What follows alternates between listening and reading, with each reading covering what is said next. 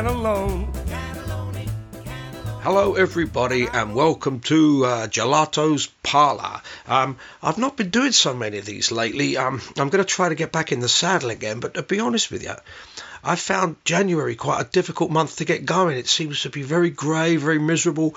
It seems to be like that for a couple of months. We had a real sort of pissy, December and a real rainy, damp January, and it just seems to be going on for months. So I'm really looking forward to grabbing a bit of sunshine and a little bit of brightness again, because I'm just pushing myself to motivate, which is not that easy, and it's not really like me to do that. But anyway, I really thought I'd do an episode today because I got quite an amusing tale to tell you, and it's one of the tales on the road.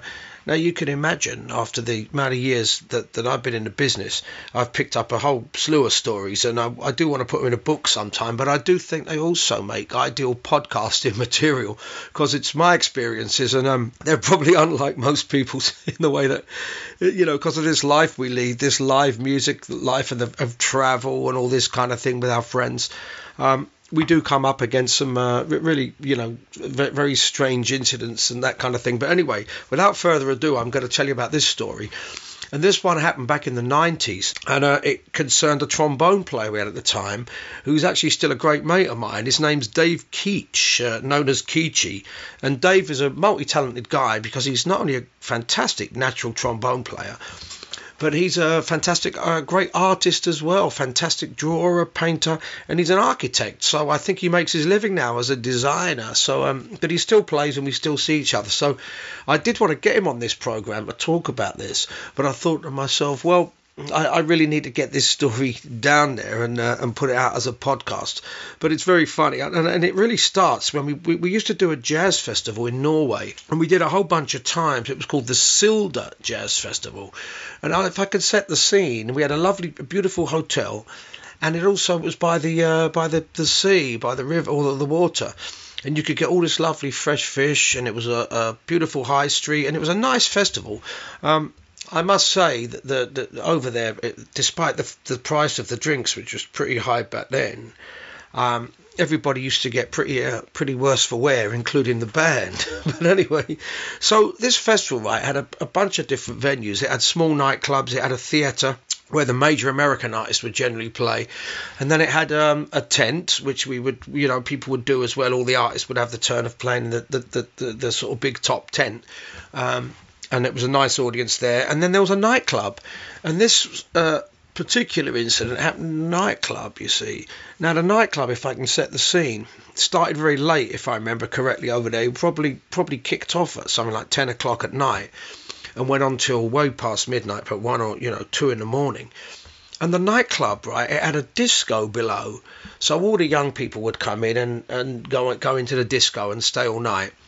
And if I remember correctly again, the first floor was the floor which had the band. So it was another nightclub up there, which had all the bands at the festival. Those days you had people like Kenny Ball, Acker Bilk, and all sorts of things. King Pleasure and the Biscuit Boys, the Jive Aces, all these kind of bands that were, some of them still are around, and people like Acker and Kenny are not, But we were lucky, really, to share the bill with some of these great people. And so they'd all play in this nightclub at this Silda Jazz Festival in Norway. And this specific night was wasn't like any other night. I think we'd done a couple of nights at this place anyway, and we were due to go on stage pretty late. Now, so I said we had the disco below, the nightclub in the middle where the band would play, and the dressing room upstairs as well, the floor above. So anyway, now I can't quite remember why, but Dave Keach, the guy I've just mentioned, our trombone player at the time, and myself were sitting in the dressing room having a few beers, more than a few beers, and we weren't. I don't remember us being particularly hammered, but we were enjoying ourselves. And the other guys weren't there. They were downstairs enjoying company of ladies or whatever they wanted to do. We didn't get involved in that. And Dave and I were having a chinwag upstairs, you see, the floor above. Now, what happened was we looked at our watch and we thought, well, we better get downstairs because we're running a bit late, and we like to get on the stage, at least a few minutes before we start to play. So I said to Dave, let's go. So we go out, right? And it was a sort of a labyrinth kind of corridor and all that. And the lights were it was dim lights, if I remember rightly, because it was a while back. So Dave and I are wandering around, and we found out that the door we'd used to get down to the nightclub, someone had locked it. It was damn locked, and we thought, what are we going to do? We were basically locked out of our own gig, okay? So what happened was we're trying to get out, and we're thinking, how are we going to... It was like Spinal Tap, honestly. We're wandering around these corridors and labyrinths up the stairs, thinking, how the hell are we going to get down and play our gig? And we're sort of getting a bit worried. But anyway, we wandered around. So we opened this other door, and it was, remember, this was quite dark up there. It wasn't, and when we opened the other door, the corridor was even darker. But all we saw was the staircase. So you see a staircase, you think, okay, oh great, we've found an alternate exit down. So Dave Keats said to me, Dave says, Ray, okay, let's go. He goes, steps on the stairs, walks a bit, and he disappeared. You would not believe what happened, right? I was absolutely shocked at the time. He had fallen through the ceiling. Fallen through the ceiling, and I'll tell you why in a minute. He'd literally, well, I'll tell you why now. Somebody had taken half the staircase away. Some builders or whatever. No, I don't know why. Half the staircase was missing. So he had done about 4 or 5 steps and ended up into nothingness, fell through the ceiling onto the DJ. Do you believe what happened? This is a true story. I didn't hear him scream. All I looked was he had gone. He had just gone. And I couldn't really see what was happening. I just heard a crash. Because I was absolutely panicked, as you can imagine. I thought, he's disappeared into thin air.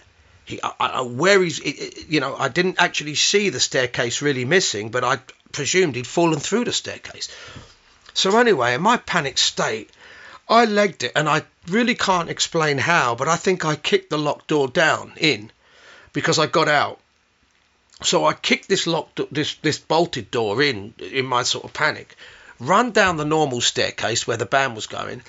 The place was packed, right? So I'm pushing through people. There's people with beer, there's people with bottles of wine, there's kids, and it's a nightmare. And I'm trying to get to Dave, who in my mind has probably been killed or something, because I didn't know how high the drop was, and I'm all I wanted to do was get to him.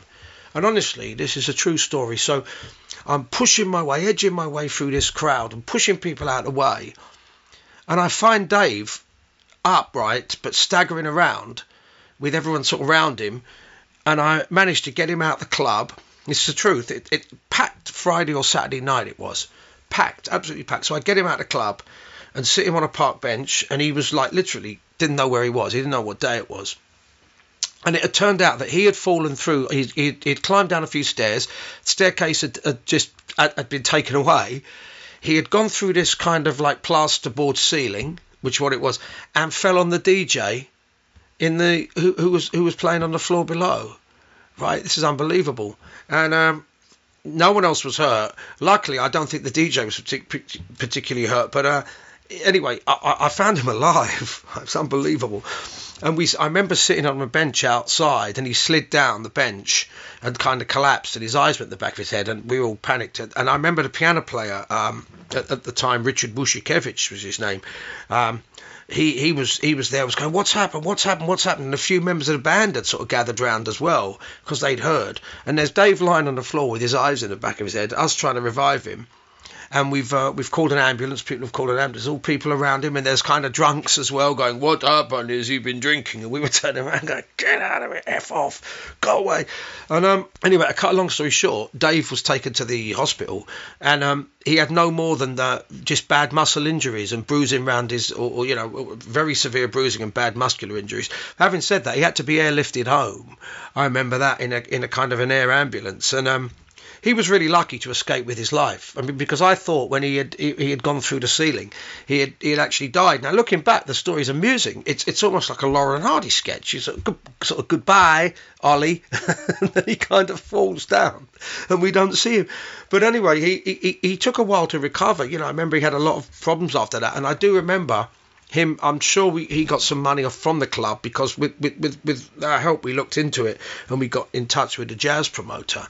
And found out that the builders had indeed removed this staircase, and what they should have done obviously was bolt that door and that, or seal the door, and they didn't. So it was a complete mess up of the club, and I remember him getting some compensation.